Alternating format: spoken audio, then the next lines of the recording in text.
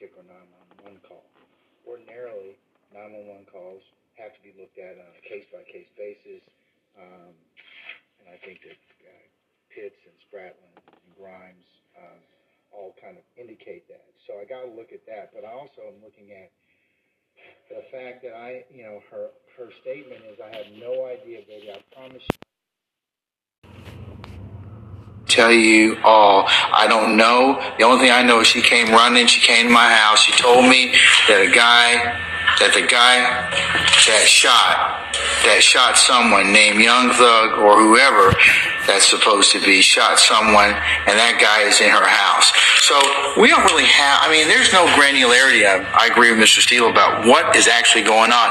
I could parse out several hypotheticals of what she calls or claims may have happened, and it's unlike Pitts and the other cases where you've got somebody who's making that call.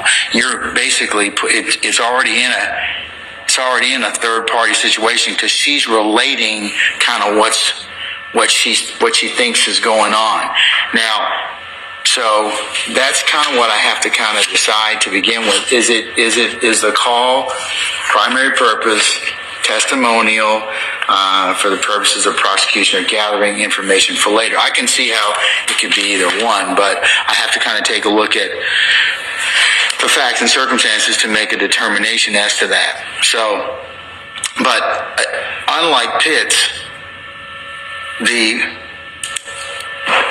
victim is making those calls. So, Judge. So, in this case, you got a third party who really doesn't we don't have granularity of what she's talking about. And so I have some problems with that to begin with. So I would like to separate out and point out that the content of the call, the fact that there is a matter that she is trying to get the police there to address, and the credibility of the content of the call is a matter, again, that I believe belongs within, is it hearsay and is there an exception? Before we get to what she is saying as it relates to whether or not this is trustworthy, and I believe with respect that is what the crux of that particular issue that the court just pointed out, is it trustworthy? This is a third person making a call about something she just experienced. So is what she is saying trustworthy? I'd give you that much, but... And so for the purposes of that, Your Honor, I believe that will fall after the court makes that determination as to the confrontation clause. And as in Davis versus Washington, Your Honor, 547 U.S. 813 at 822, the United States Supreme Court distinguished, of course, testimonial and non-testimonial statements, saying that non-testimonial statements, when made during a police interrogation under circumstances that objectively indicate the primary purpose of the interrogation is to enable police assistance to meet an ongoing emergency. And that is exactly what, even if she says it's not an emergency, don't make a big deal out of this, come get this person out of my neighbor's house. Essentially, that's what she's saying. I don't want to call the reason she says, and it is apparent from the call, objectively listening to it, the reason she says it's not an emergency, even though her voice is panicked, is that I don't think her voice is panicked. She's kind of just talking. She's talking in low tones. I don't, at least from the court's perspective, I'll disagree with you. I don't think. Yes, Your Honor. I don't think it's an emergency. And she herself says it's not an emergency. She's, like I said, I got to look at the primary purpose for the call. Is the primary purpose for the 911 call to provide information that may be used later, or is it for an emergency or some other reason? Pitts kind of distinguishes that, because you got somebody who's getting their, for lack of a better word, their behind torn up, and she's calling, and there's certainly where it can be argued that truly is an emergency. In this particular circumstance, it seems like she's relating information Because that's the first thing out of her mouth. I can't discount that. The first thing out of her mouth, she says, not emergency. Because 911, what's your emergency? And she's not saying, hey, my neighbor is getting blah, blah, blah, or that I heard this and this, and I've seen this, and that's kind of where we are. Where she's relating a third party. I mean, and that's kind of that's the issue of whether or not I got to struggle is whether or not it's testimony or for the purpose of primary purpose.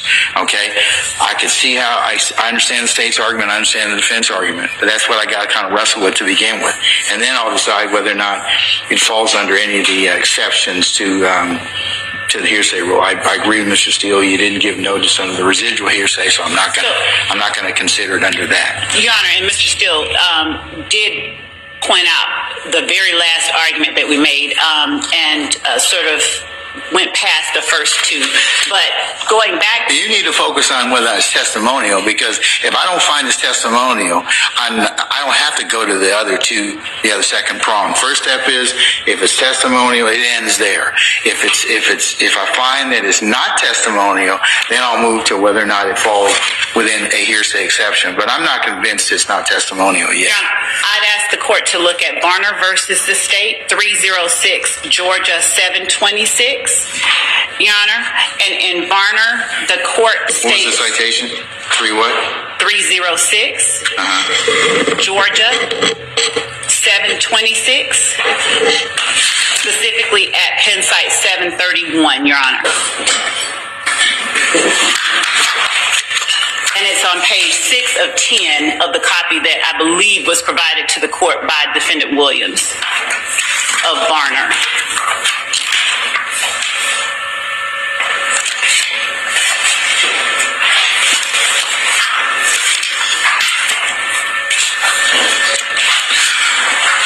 I don't think I have Varner. Okay. Wait.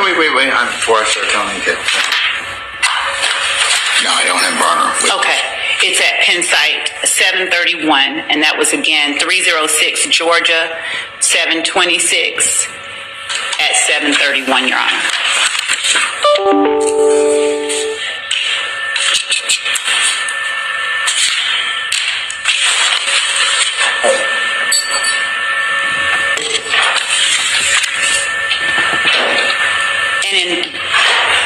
In Varner, Your Honor, the court notes that an assessment of whether an emergency that threatens the police and the public is ongoing cannot narrowly focus on whether the threat solely to the first victim has been neutralized, again, because the threat to the first responders and the public may continue.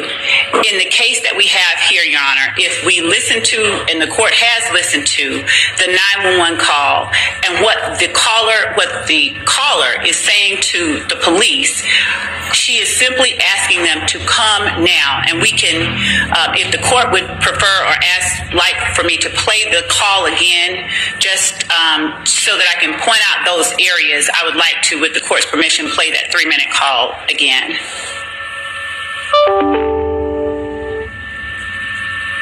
I've listened to the call. So when the caller says, just come, she's in there and she's not answering. Just come. You've got to come. She's in apartment C.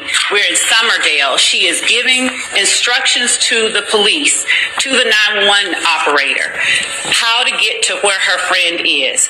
She's saying, only thing I know is she came running to my house, and she's cutting off the 911 operator. So, Your Honor, even if it is not in a tone that the court would say is a panic tone, she is so eager to get the police there that she cuts off the operator on multiple occasions, just trying to tell them to get there. She is describing, as she is talking to them, the 911 operator says, okay, and after she says, if the court is looking at defendant's transcript, just so that we can get past this part, in an expeditious manner. The 911 operator, after she says, okay, that's fine, okay. And she's saying, I don't want to talk loud. I don't want to get nobody. I don't want to get myself in any trouble. So she's saying, I don't want to get the person over there in any trouble. I don't want to get myself in any trouble. I don't want anybody in any trouble. I just want my friends safe. She's not saying, I want somebody who said somebody might be in trouble. She's saying, my friend came here to my house panicked, and she doesn't know what to do, and she went back to check on her mama and her child, and she's not answering. And it's all happening in a matter of moments, and that's apparent because of the way that the calls come through and the radio traffic comes through. I tried to reach her. She doesn't say she just called back and said she's okay. Her primary purpose is to get assistance over there, to have someone come and get the person out of her friend's house. I don't want to talk loud because I don't want to get myself in any trouble. And so she's talking to the operator. The operator is saying, okay, that's fine, okay.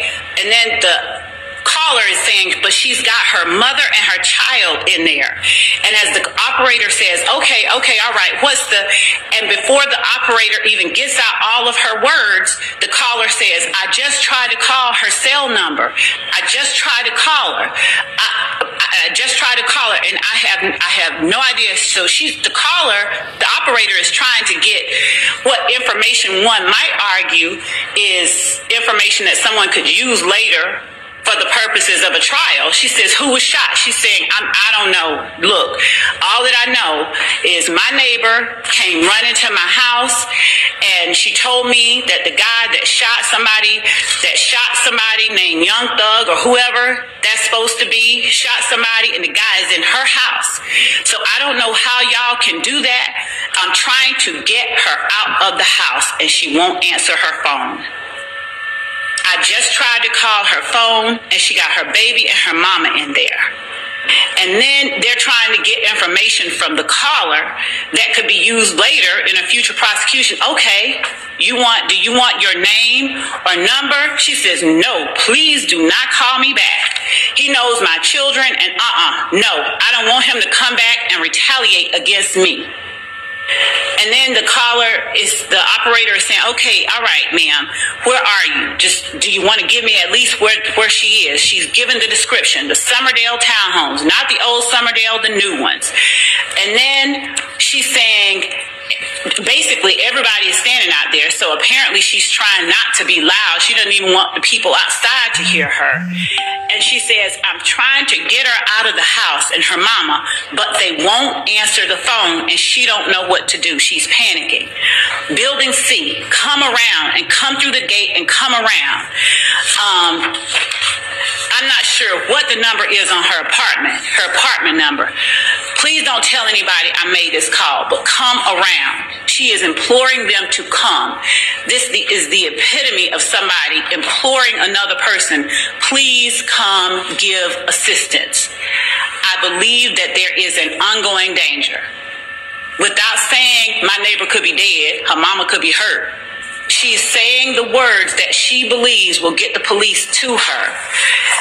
She's telling them, like, there's danger here. This is not just, if she was just calling to say, I just want to say, I want you all to have record. I mean, I've called to report a tree being in the road, and I'll say it's not an emergency, but somebody needs to come and move this tree. It's in the middle of the road, and I'm seeing people swerving. Somebody needs to come and remove this tree now. I'm not calling for the purpose of establishing testimony for a future prosecution. I'm calling to have somebody come remove the tree in the road. And in the same way, when she called, she's saying, I'm not calling, to set this up in any future way, but I need you to come get this man out this woman's house. All right, let's put a pin in that. Move on to do you believe if I do find it's not testimonial, how are you going to overcome, or what hearsay exception does it fall under? Because it's clearly hearsay. Two hearsay exceptions. What exceptions you have, and also, how do you deal with the fact that you have no speakers, you don't have any declarants?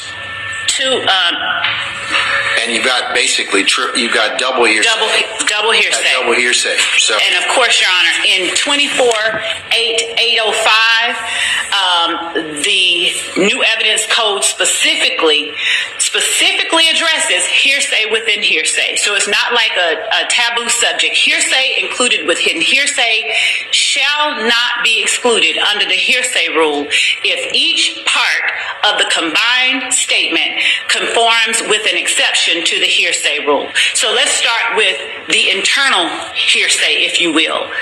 The person coming to her apartment, because that's the most deeply embedded one.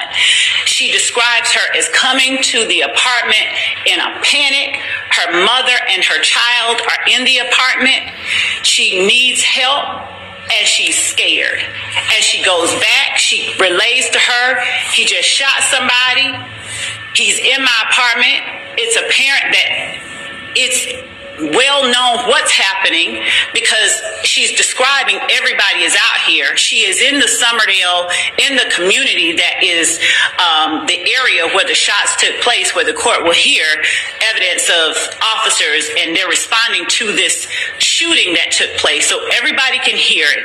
She's there. She's relaying to her neighbor in a panic. The neighbor is describing the neighbor's present sense impression was she's observing this person in a panic. This person in a panic is making excited utterances to the neighbor that calls 911. So the excited utterance comes from the person who the neighbor calls 911 to gain assistance for. This panicked friend of this caller comes to her in a panic. She's telling her, my mama and my child are in the house. And this man, Young Thug, who just shot somebody, or a shooting just occurred involving this person, is in my house. She doesn't even tell her to call 911. She just comes to her for help. She's not trying to establish anything. Of course, the courts put a pin in the Confrontation Clause issue, but she's not even trying to establish anything for any future prosecution. She's just trying to get help. And the neighbor, being a good neighbor, she's like, I can't help him. You know, I don't have any way to help. I don't want anybody. I got kids. He'll come after my kids. So she calls and then tells the police her present sense impression. She is relaying information that she got, and she herself is still under the neighbor that calls. She's still under the impression of what just occurred. She's still under the stress of her neighbor having come to her in a panic. But it's not an emergency. Remember, she started out by saying that. It's an ongoing danger. Emergency or ongoing danger. The court literally addresses them both and doesn't say and. It says to avert a crime in progress or to seek assistance in a situation involving immediate danger. So where I might not consider a tree across a road where there's heavy traffic coming fast an emergency, the police might. The person that hits the tree and crashes, and ends up paralyzed might have considered it an emergency. The fact that I don't use the word emergency doesn't make it any less of an effort to seek assistance in a situation involving immediate danger. Her words reflect she's panicked, she's not answering her mother and her child. She has said every hot button word that would get assistance quickly to any objectively listening person. If someone called you and said those very same words to you, if a neighbor of yours called you and said, oh my God, Sally across the way just called, she just came over here panicked, and now she's in the house and she's not answering. She just came over here. She said this guy that just shot somebody is in her house. I'd ask Your Honor, what would Your Honor think? And what would Your Honor do? Would Your Honor consider that call from your neighbor one that the neighbor is making to establish some future prosecution? Or would Your Honor immediately go and try and gain help for that person that your neighbor just told you about? Your Honor may well go over there yourself and see, okay, this is a dire situation. Would Your Honor not consider that an immediate danger situation that needed addressing immediately. If someone called you and said exactly what this person said to her, Judge, I don't know, but our neighbor just came over here in a panic. Somebody's in her house. A shooting just occurred, and she came over here in a panic, and her mother and her child are in there, and she doesn't know what to do. Can you go get them out? She's simply asking for assistance in what she perceives as an ongoing danger, an ongoing threat. There's not a way to perceive this as less than her attempting to gain assistance in a situation involving immediate danger. So the fact that she is telling the 911 operator what excited utterances she just heard the neighbor make, and the fact that she herself is conveying to the 911 operator her immediate impression, her own stress that she's under. So how can I tell that? I understand the original declarants coming running and saying somebody's in my house, okay? But how do you, the second, that's the original declarant. The second declarant, how do you come up with the fact that she falls within that particular exception? Yes, Your Honor. She falls within two. So the first one that I would say that she falls within, Your Honor, is presence's impression. And of course, that falls under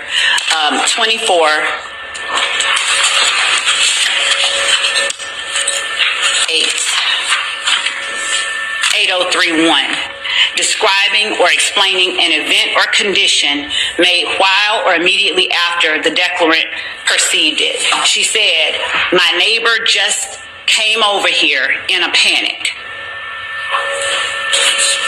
She doesn't know what to do.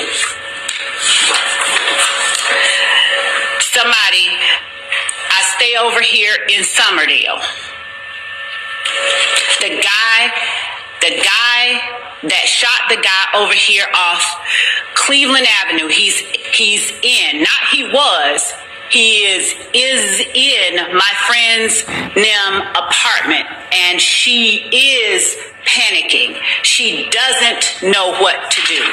Not she was, not she had been, not she used to be. She is now, right now, he is in her apartment, and right now she is panicking, and right now she doesn't know what to do.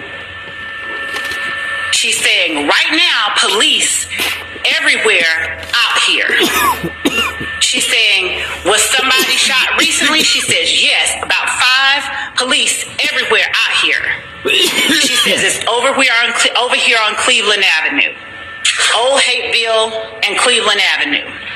I don't want to talk loud. People are still right there. I don't want to get myself, I don't want to get anybody in any trouble. My friend, she panicking. She is panicking, not she was, and she don't know what to do. But she got her baby and her mama in there. Not she had, not she used to be, not she was. Her baby and her mama are in there. I just tried to call her.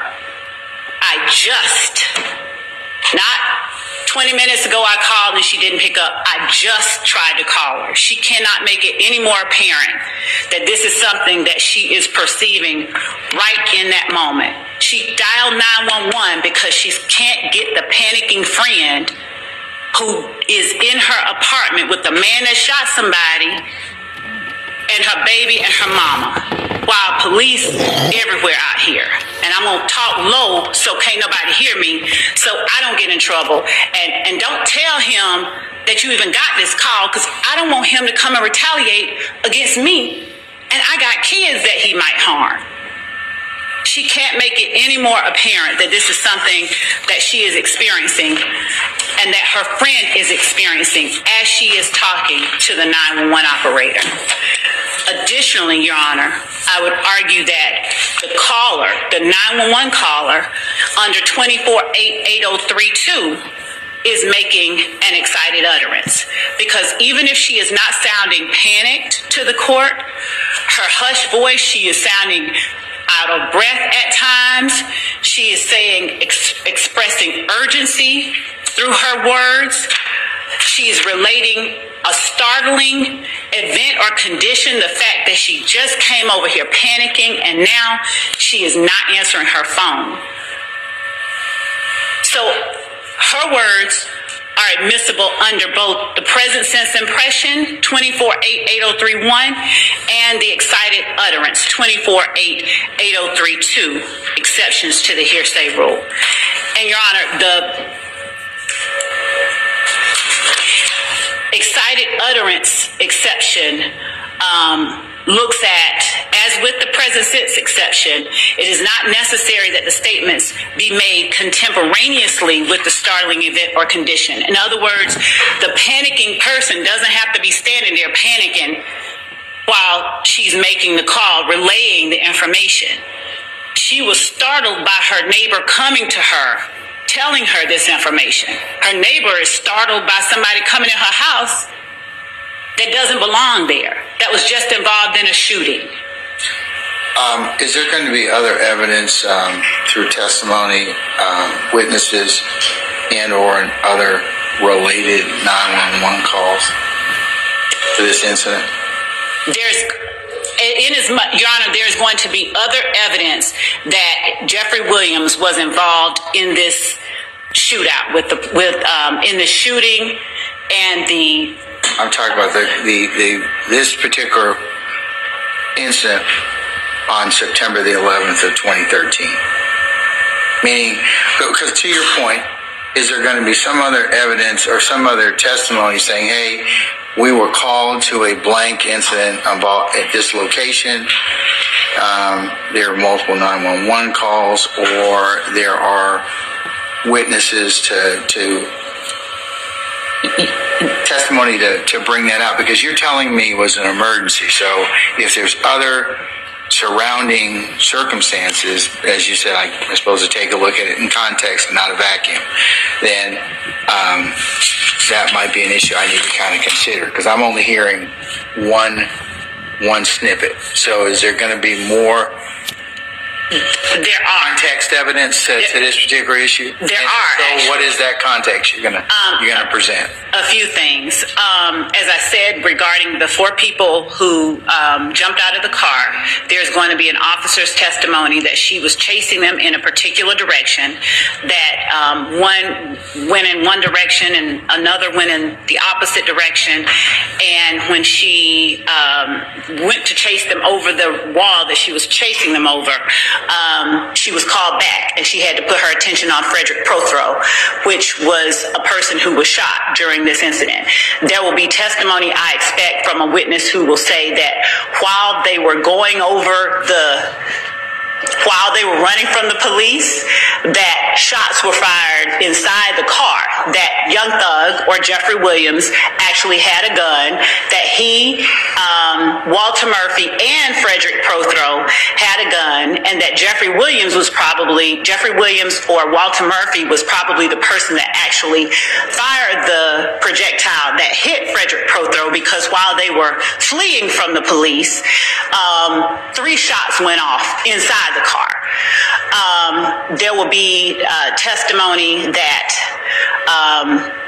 when they fled the police, that defendant Williams ran in a particular direction, which we believe will be in the vicinity of the description that this caller gave for her friend's apartment. There will be testimony that that's it. That's the general. And then, of course, as I stated earlier, the 911 custodian of records, in explaining to me, because I had the question, how did we get from 1038 to 1308? Was there a mix-up? And she specifically said no. When that call came in, when the 911 dispatcher sent it out, when they called it out, they were then told that call is related to the 1038 call. That is a part of this call up here. So that's how they even end up. They're on one CAD report that I have, and were it not marked up, I would show the court that particular CAD report. And we do intend to introduce as evidence that CAD report that has that these are two related events. And in fact, the remaining reports that lead investigator Velasquez uses in the entirety of this investigation has that 911 call number attached to it. It's the entire case file is ending in 1308. So in fact, this particular case, the way that it even looks in all of the discovery given to everyone in this case, the case file case number ends in 1308, which is started and initiated by this call right here.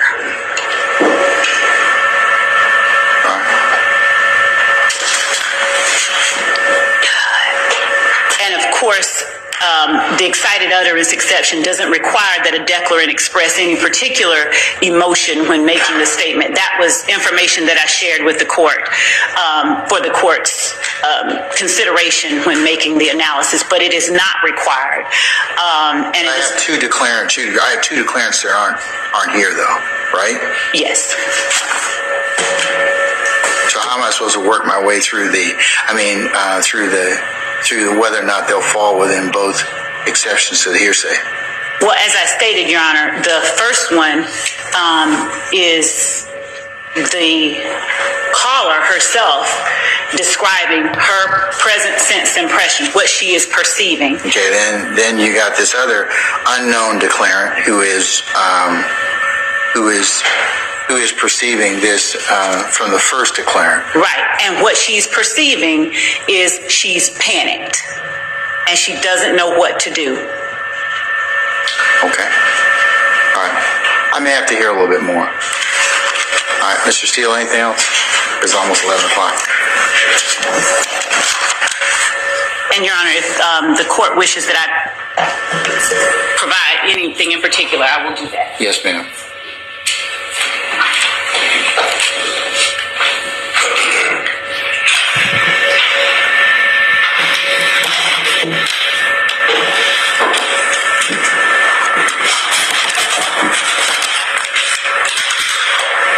Mr. Steele, address for me, the state is focusing on the issue that in the totality of the circumstances it could be deemed as an emergency. So how would you respond to that? They pointed out these different statements, and also in the totality of what was going on at that point in time, why wouldn't this be an emergency situation? The state's recitation of facts are not accepted. Well, I'm just looking at the transcript you gave me, in addition to what the state's proffer is. So I think some of the statements in here would be indicative of somebody who's trying to who may be experiencing or making a call for an emergency situation. I'm just asking you for the argument. So what would you say about that? First of all, without conceding anything.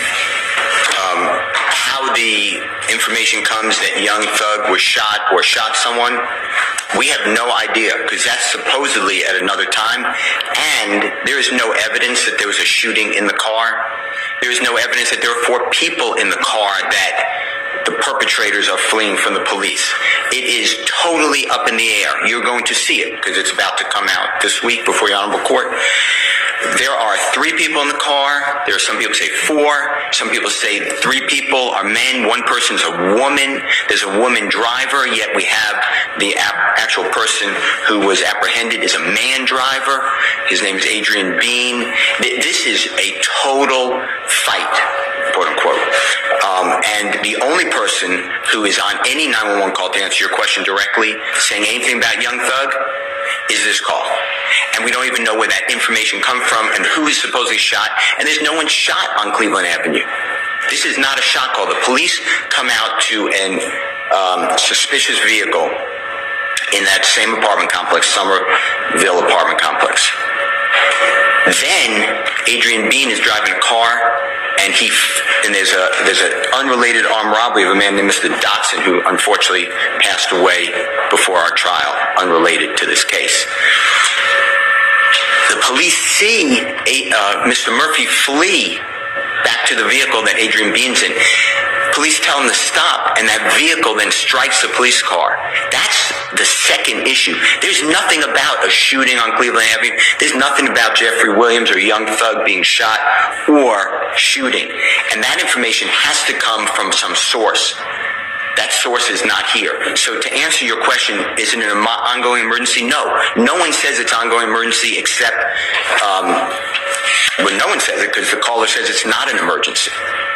This is the only issue. It stands alone. Everything else is dealing with Adrian Bean, Walter Murphy. What about there are police out here everywhere. My friend, she's panicking. She don't know what to do. She got her mama and her baby in there. I just tried to call her cell number. She's not responding. So how could that, or why would you say that's not an emergency without dealing with this issue of the unknown female and the statements about? Because it ignores three factors. One, call starts as I heard you say twice. It's not emergency. Second, the neighbor leaves the apartment to tell the caller, yet doesn't call the police herself, doesn't flee the apartment, goes back to the apartment presumably. I don't know where she really goes, but the caller says she won't answer the phone, but then on the same call, the caller says, that's them calling me. So the neighbor who's in this quote-unquote panic has access to her phone. This is all of the hysteria, and I'm talking low, all that is added for flavor by Miss Love. That's why we need the witnesses here to cross-examine. So I'm not conceding that it's an ongoing emergency because I'm taking the caller for what she said. All right. Give me a few minutes, folks. Okay. Thank you, sir. I'm being recessed.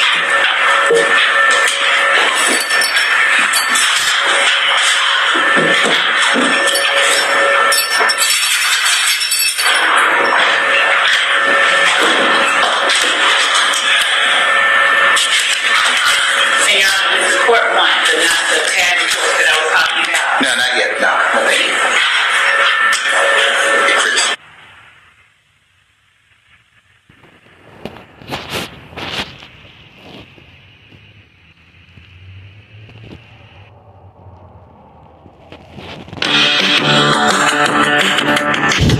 Did you know that for over 40 years,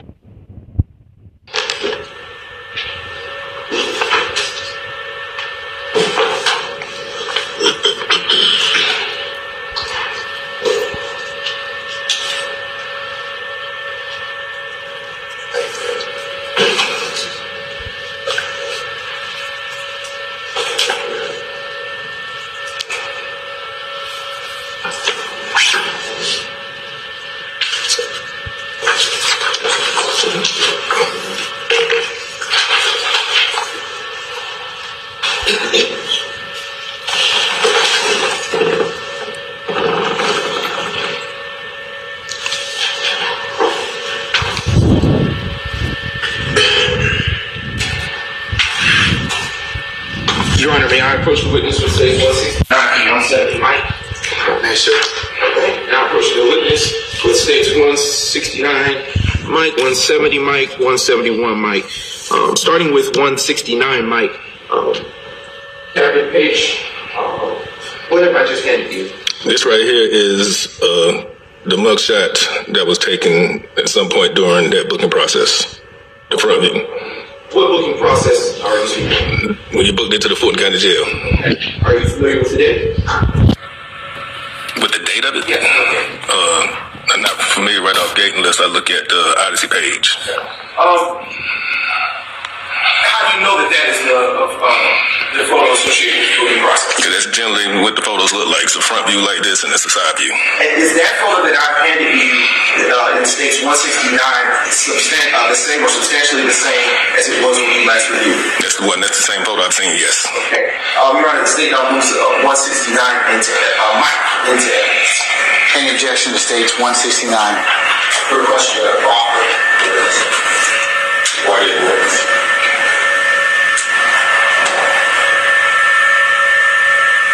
No. Give me an objection. What's the basis for your objection?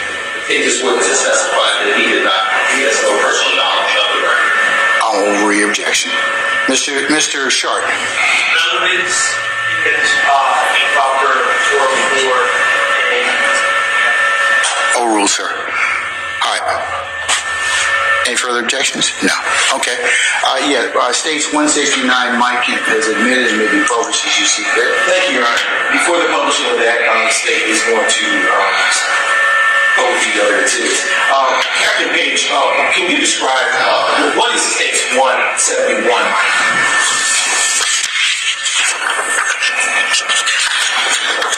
.171 is actually the initial page that you see on Odyssey, where it shows the demographics and the charges of an inmate. And how do you know what that is? I do reports on Odyssey all the time, so I'm familiar with it. And is it the same or substantially the same as it was the last time you looked at Odyssey? Yes. Okay. And, Your Honor, at this time, the state now moves to admit States 171, Mike, into evidence. Any further objection to States 171? Yes, Your Honor. We object on the grounds that that's particular information is hearsay information and it should be redacted based upon No. Speaking of objections, is the basis hearsay? Yes, Your Honor. Ooh. Okay. All right. I'm sorry, Your Honor. May I ask you that these reports? I thought you took a look at it already. No, I didn't. All right. Well, go ahead. May I approach the witness to obtain you? Sure. Yes, you may. Or call it that.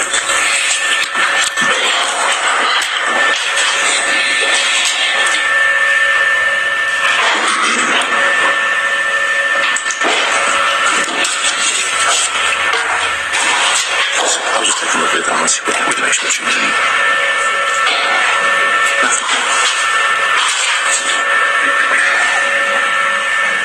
Thank you, Judge.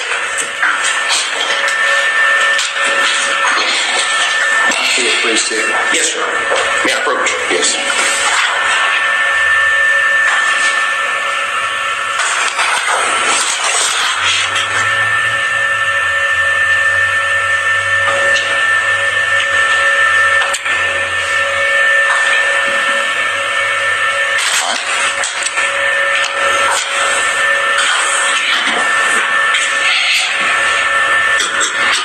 Your Honor, at this time, the state seeks to admit States 171. Any further objection? No objection, Your Honor. All right. States one. Previous to that. Okay. Other than what's been noted already. I'm going to need over objection. Stage 171. Mike may be published as you see fit. Thank you.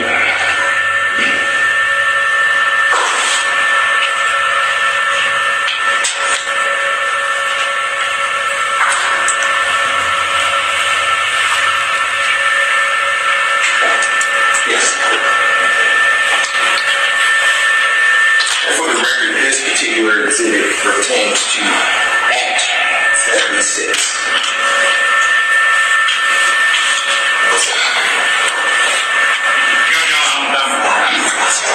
I'm going to object and that statement be stricken based on the most previous rule. So what's the base for your objection? That's fine. The most previously ruled in regards to that. All right. I'm going to sustain the objection. Okay. All right. All right. Using the screen that is behind you, Captain Page, and you can also, utilize this pointer, should help. Can you tell us to whom this record pertains to? Which exhibit are you talking about, sir? States 171, Mike. Okay. Marquavius Huey. Okay.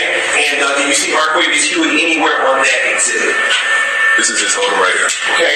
And can you tell the jury what is the arrest date associated with this record? May 25th, 2018 at 8:01 p.m. And what was the date upon which Mr. Huey was booked? May 26th, 2018 at 1:58 a.m.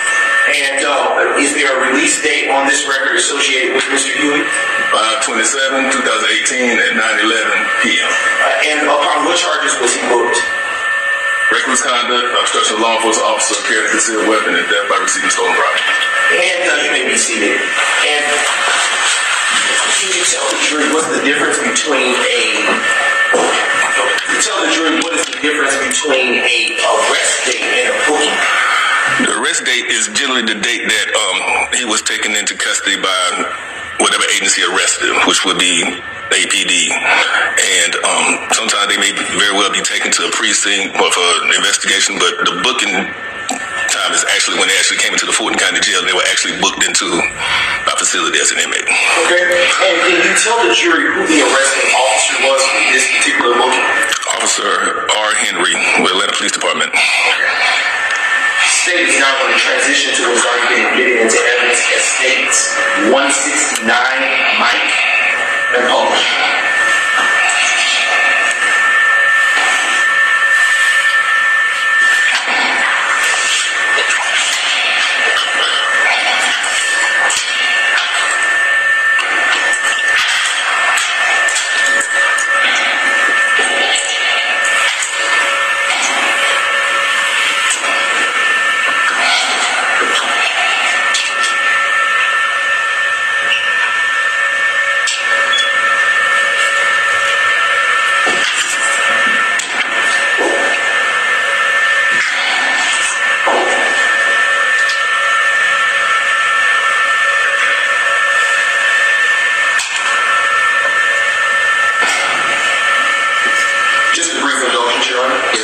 Technologies.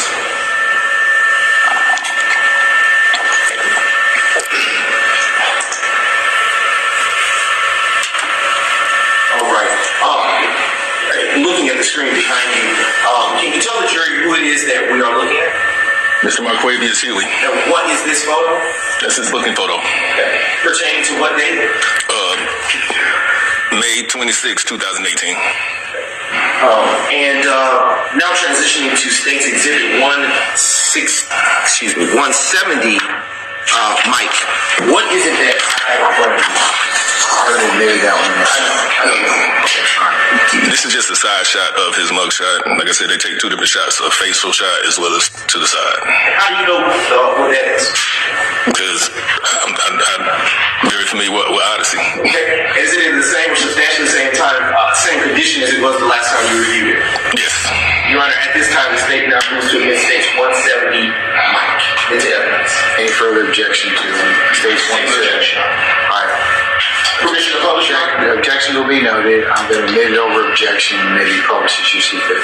Thank you, Your Honor. Publish State's 170.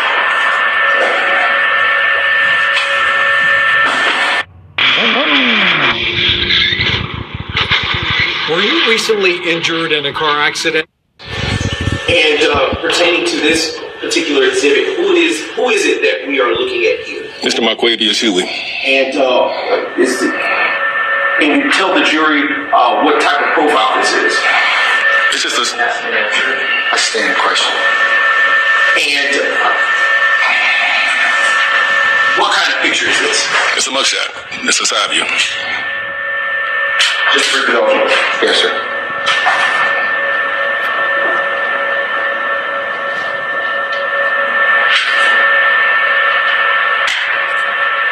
All right.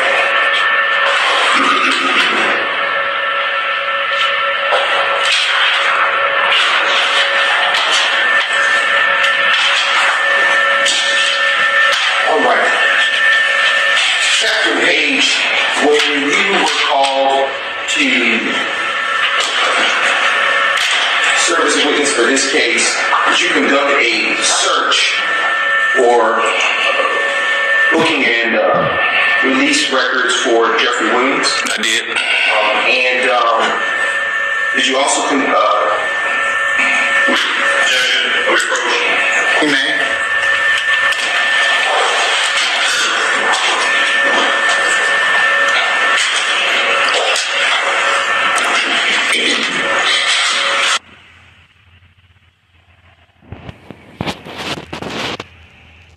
Appears to be dreads with blonde dreads in it as well. about where does the hair fall on his person? Roughly at his shoulder. And who is in this photo? Mr. Jeffrey Williams. No further questions. Cross.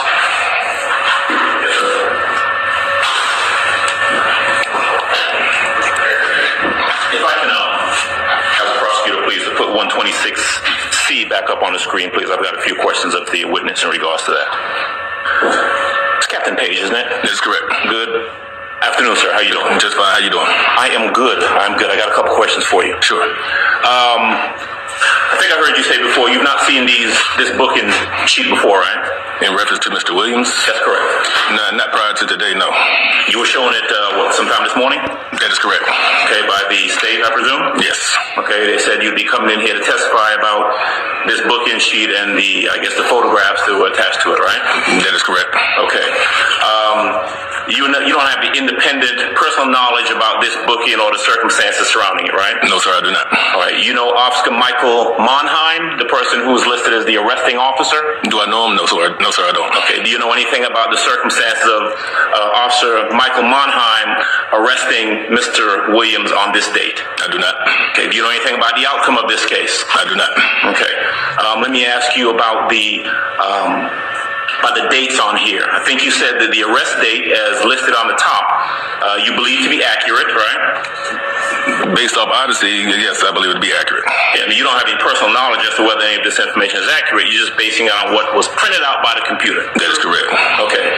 So you believe, based on this printout, that arrest date, September 9, 2013, is an accurate date of arrest, right? According to Odyssey, yes. You believe that the release date of September the 10th of 2013 is an accurate date, correct? According to Odyssey, that is correct. What else on this sheet is there anything on here that's inaccurate? I do not know. This was back in 2013, and let's see, it has the date of birth as 8/16/1991. Is that about right? That's what I say, yes. Okay, that would make him 22 as opposed to 32, right? If my math serves me correctly, yes. Right, so the information, at least the date of birth, it looks like somebody put that information in incorrectly. It's wrong, right? I do not know. Okay. I mean, doing your math. I mean, I don't know if that's his official birthday or not, so I can't say. Okay, but if that's his official birthday, then that age is wrong, right? I guess so. Okay. I don't know. What else is wrong on this sheet? Anything else that you know? I do not know. Objection. As soon as facts not available. I sustain. Okay. Let's see. So you know or you can tell from this document that it looks like Mr. Williams was arrested on the 9th, released on the 10th. You know that from the document, true? That is what I see. You know what he was doing on the 11th? I have the slightest idea. Do you know whether he was arrested on the 15th? Objection. Calls for speculation, Your Honor. If he knows. I sustain the objection. I don't know anything about his arrest records. Okay. Do you have any personal knowledge to indicate that he was arrested anywhere between September the 10th and let's say September the 30th of 2013? Anything to indicate that or that you know about? Not in front of me, no. Okay. All right. So I want to ask you about the photograph. You know what a lace front is? Objection. Relevance, Your Honor. I'll rule the objection. You can answer it. Do you know what a lace front is? I imagine it's something similar to a wig, I guess. Kind of a wig, right? Yes. You know what it means when someone says someone has blonde hair? Yeah, they have blonde hair. Yeah. Look to your left. See the young lady? Yes. Okay. Blonde hair, right? Yes. Okay. Let me see. Young lady sitting here at the table, closest to me, to my left, with the jacket on. Dark black hair, right? Yes. Okay. There's a difference between black hair and blonde hair, true? Yes. You know what a ponytail is? Generally, when the hair is tied in a ponytail, yeah. There you go, tied to the back, right? That is correct. All right, so if you were looking, for example, at the lady right next to you, to your left, you would say that her hair is not in a ponytail. Her hair is just kind of flowing freely and luxuriously, right? Yeah. All right. Do you know what it means when a woman is described as heavy-chested? Yes. Okay. What would you imagine that to? Not imagine. What would that be if you were to describe a woman as heavy-chested? What would your description be? I guess if he knows, become relevant. I'm going to sustain that. What's relevance? I'll move on. All right. Thank you. Yes, sir. You do me a favor if you would respectfully State's Exhibit 124C. We can put that up, please. Or 125, either one, whichever one has you can get to quickest. All right, that's good. 124C. All right, so we're looking at the person that you would say is Jeffrey Williams based on the book and photograph, correct? Yes. Okay. You cannot see his chest in this photograph, can you? No, I cannot. Just kind of down to the neck. All right. And the way you described his hair is it looks like he has dreadlocks, right? Yes. Okay.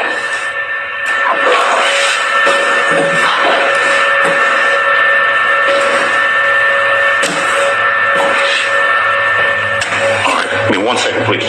Yes, sir.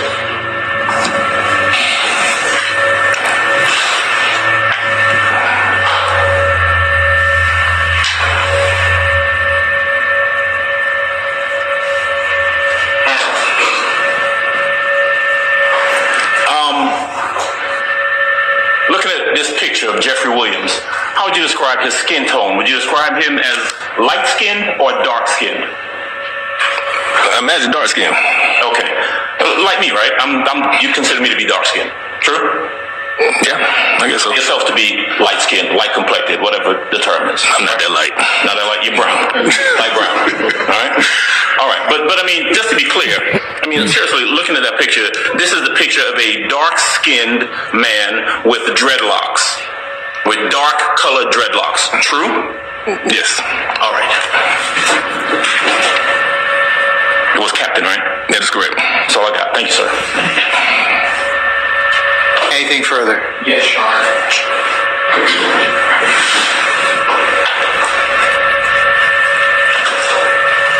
Captain Page. Yes, sir. Good afternoon, sir. Good afternoon, sir. Good. Can I take a look at 169, 171? Yeah.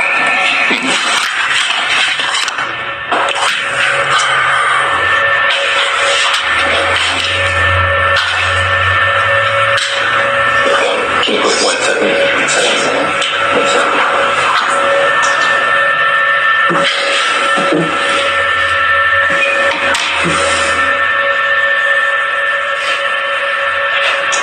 Captain Page, good afternoon again, sir. Good afternoon. I want to direct your attention to State's Exhibit 171M. When did you pull this particular exhibit from Odyssey? Initially, when I was subpoenaed, yes, because I needed to see who I was being subpoenaed for. Okay. So you did not know before you were subpoenaed that you would be testifying or talking about Mr. Marquavius Huey, correct? I did not know. That's correct. Okay. You certainly did not take the book in photo, correct? I did not. You did not enter this information into Odyssey, correct? That is correct. Tell this jury, what is Odyssey? Odyssey is a platform that we use to actually keep track of booking reports, incident reports, arrest, and various other things that we use to track inmate movement and things of that nature. So there's a human being that actually enters information basically into a software program, correct? That is correct. And you call it Odyssey, correct? Yes. Whenever someone is arrested, Captain Page, in Atlanta, Georgia, in another state, generally speaking, that person is photographed, and we call it a bookend photo, correct? Yes. And Mr. Huey, he got arrested. He took a bookend photo, correct? That is correct. If you were to get arrested, there would be a bookend photo of you, correct? That is correct. If President Trump was arrested, there would be a bookend photo of him, correct?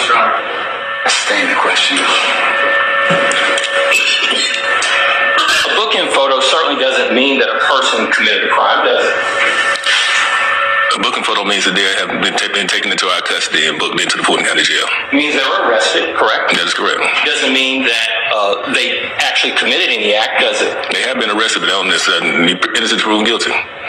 That's right. Now, these charges that are located on this particular document, this Odyssey printout, these are the charges that the particular officer gave that particular person when they arrested him, correct? I imagine so, yes. Right. And you don't know, as you sit here today, how this particular, each one of these charges, how they resulted ultimately in court, correct? I do not know the disposition. And with respect to the dispositions, this was a Atlanta, Georgia, Fulton County arrest, correct? Well, APD arrested them, so yes. And when a person is arrested by APD, that person is charged and prosecuted by the Fulton County District Attorney's Office. If there's going to be a prosecution